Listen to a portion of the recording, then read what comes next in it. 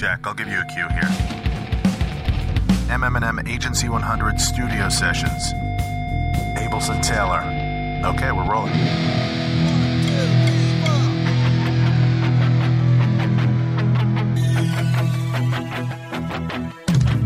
Hi, this is Jack O'Brien, digital editor at MM&M.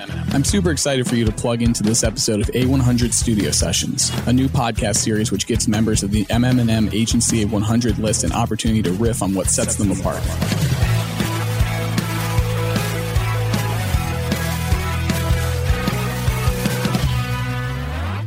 In this episode, we're speaking with Rebecca Visconti, VP of Marketing Intelligence at AbelsonTaylor.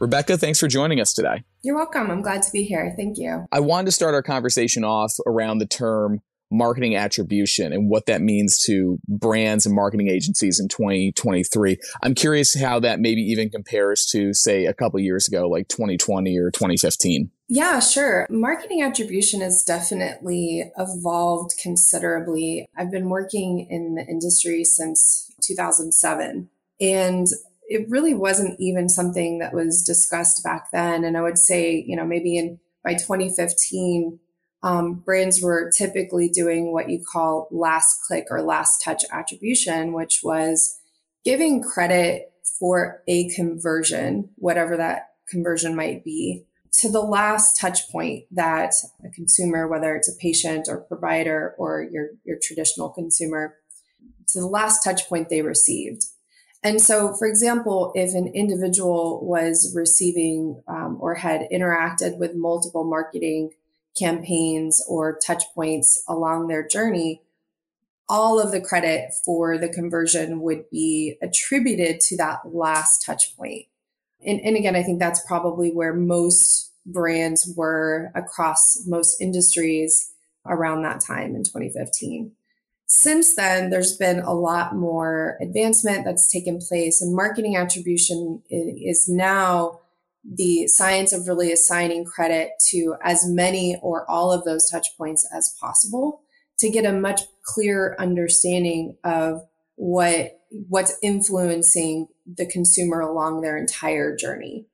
So it's come a long way. And, even in the last few years, there's been, I would say, more tools to help support that initiative, as well as more individuals focused in on marketing attribution as a profession.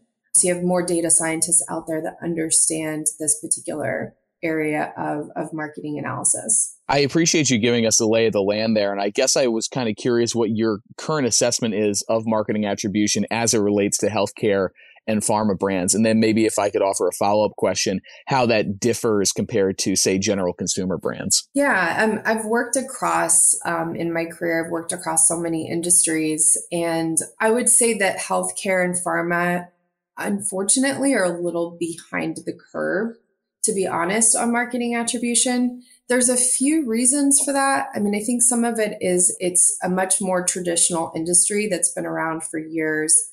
It was less digitally focused, and marketing attribution really, I think, stemmed quite a bit from the digital data capabilities. So now that there's a new focus on, or an enhanced focus on digital marketing within the pharma and healthcare space, now I think they're starting to realize that this is something that's important, that they need to build infrastructure for, that they need to be looking at their reports this way, and to better understand what's working effectively. I think other brands or other industries out there have just been more focused because they were just more digitally focused previously. So I'm really excited about coming into this industry and really helping brand pharma and healthcare accomplish these things and build this infrastructure. It wouldn't be the first time that I've had a conversation with a leader and they've said that healthcare is behind the curve on something. So it sounds like this is just part of a larger industry trend.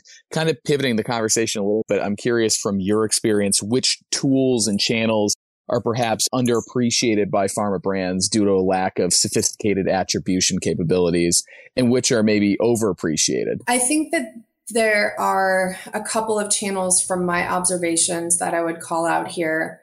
I think that it's harder at times in the pharma and healthcare space, obviously because of privacy concerns, to find the tools or vendors or partners that you can work with that are able to identify the individuals that are receiving display ads, for example.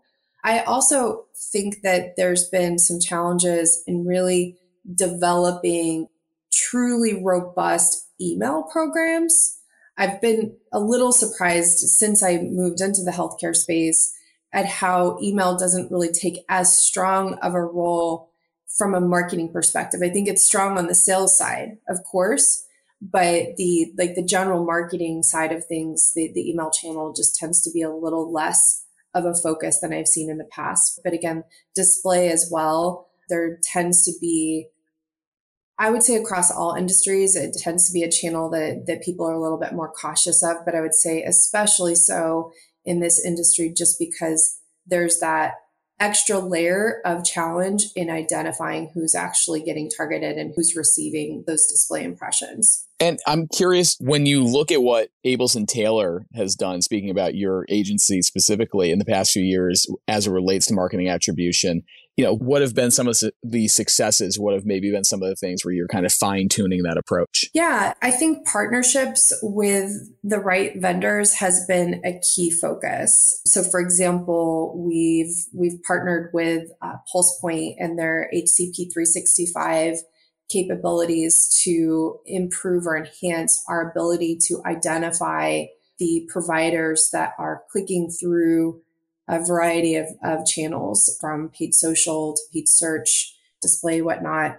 And those types of partnerships and those types of enhancements to the data sets have really helped us take marketing attribution, and advance it further beyond where it was when we started this initiative a few years ago. And really, when it comes to marketing attribution, that's the key, is finding those ways in which you can enhance your data set, connect the marketing touch points or the sales touch points or whatever that influential touch point is to the providers or the patients, so that you can build out a stronger set of data that allows you to understand what that journey looked like prior to a conversion. Without the data, there is no marketing attribution. So we've just put a ton of focus into the things that allow us to enhance our data sets and make that story of the customer journey, provider or patient, just more detailed and more in depth.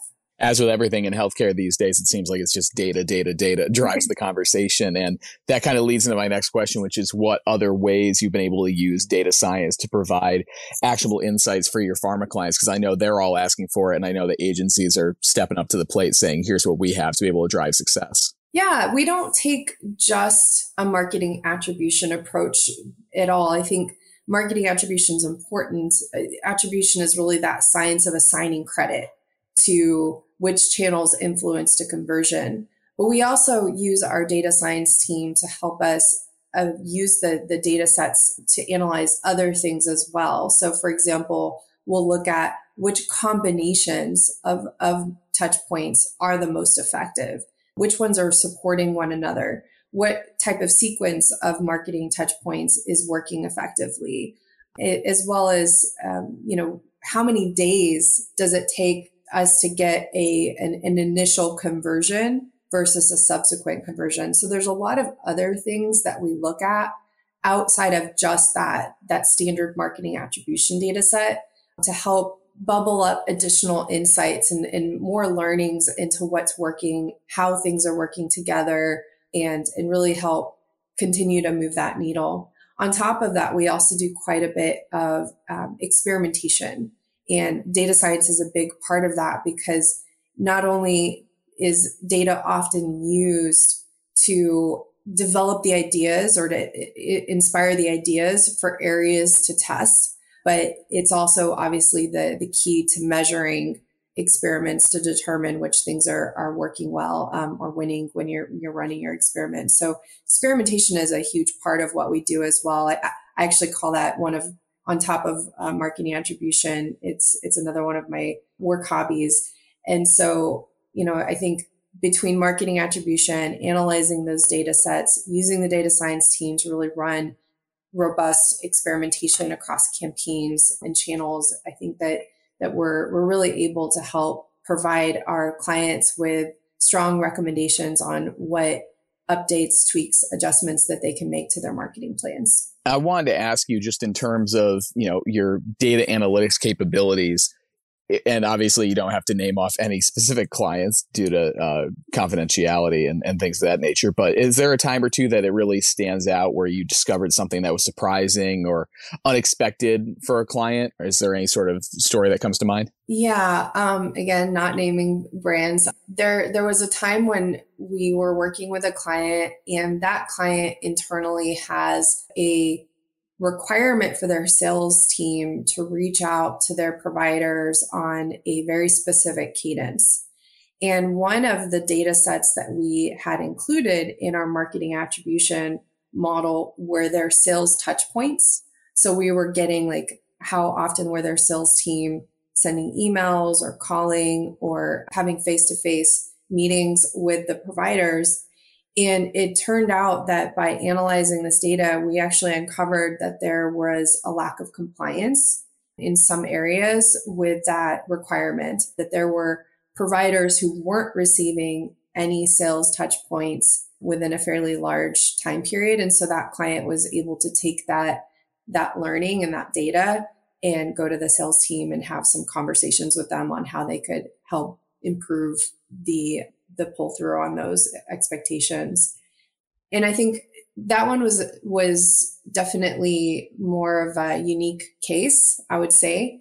I think the more common ones that we see are, our clients will think a particular channel is doing well because they're getting reports from that vendor's platform, and it's not to say the vendors are misrepresenting themselves in the reports. I generally don't see any cases of that.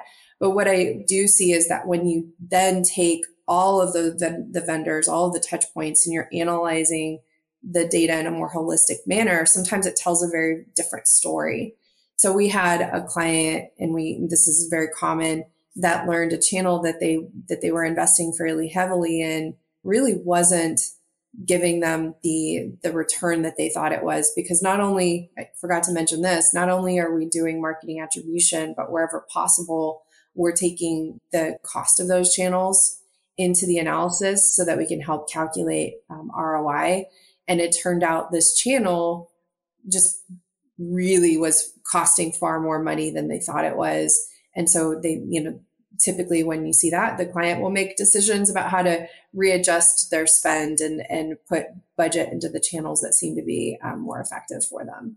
I know that we focused a lot of this conversation on the agency and, the industry at large, but I want to pivot the last question over to you as an individual. You've come into the healthcare industry with this long resume of analytics focused roles. I'm curious what led you to make that decision, because obviously healthcare is one of those kind of idiosyncratic industries that's got a lot of lifers and can be a little intimidating. So I'm curious what made you, hop over to healthcare and what you've made about, where things stand in the industry. Yeah, I would say it was very intentional. There were a couple of reasons for it. I started out my career focused a little bit more on e-commerce. I moved into more of an industry agnostic role at one point where I was working across e-commerce, but also travel and finance and hospitality and, lots of different industries. And eventually I found myself in a role that was more focused in healthcare. And I ended up feeling, and maybe this partly comes with age perhaps, but I felt more intrinsic value in working in the healthcare space. And that had a lot to do with the decision. It's just working in an industry where I feel like I'm helping people. Another part of it, though, to be honest, was also, I feel like the healthcare industry is more stable than some of the other industries. I worked in auto finance for a while. I worked in mortgage for a while, and those two industries have, you can see today they've been a little bit more volatile. So for me, it was both the stability of the industry, but then also just that intrinsic value of feeling like I'm doing something good in the industry that I work in. Yeah, especially in light of the pandemic. I know it made a lot of people kind of focus a lot more on healthcare and the role that it plays in our life. So I don't think that you're alone by any stretch. And it's obviously great to have your analytics background informing the healthcare decisions of tomorrow. I did promise before we started the conversation that there would be a mystery question at the end. So I hope you're ready for that. I'm ready. Given that it is the Agency 100 Studio Sessions podcast, I have to ask, what is the last song that you listened to? Oh my goodness. It was probably a Fleetwood Mac song on the radio in the car yesterday. Maybe Dreams. Excellent.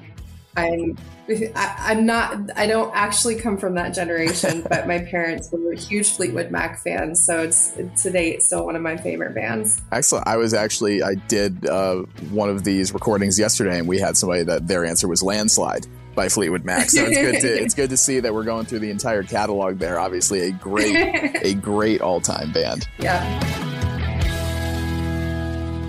Awesome. Well, Rebecca, thank you again for joining us here and answering all these questions and giving us the insights on the data analytics capabilities at AbelsonTaylor and all the work that the agency is doing on behalf of the industry. We really appreciate your time. Of course. Thank you so much. You have a wonderful day. You as well.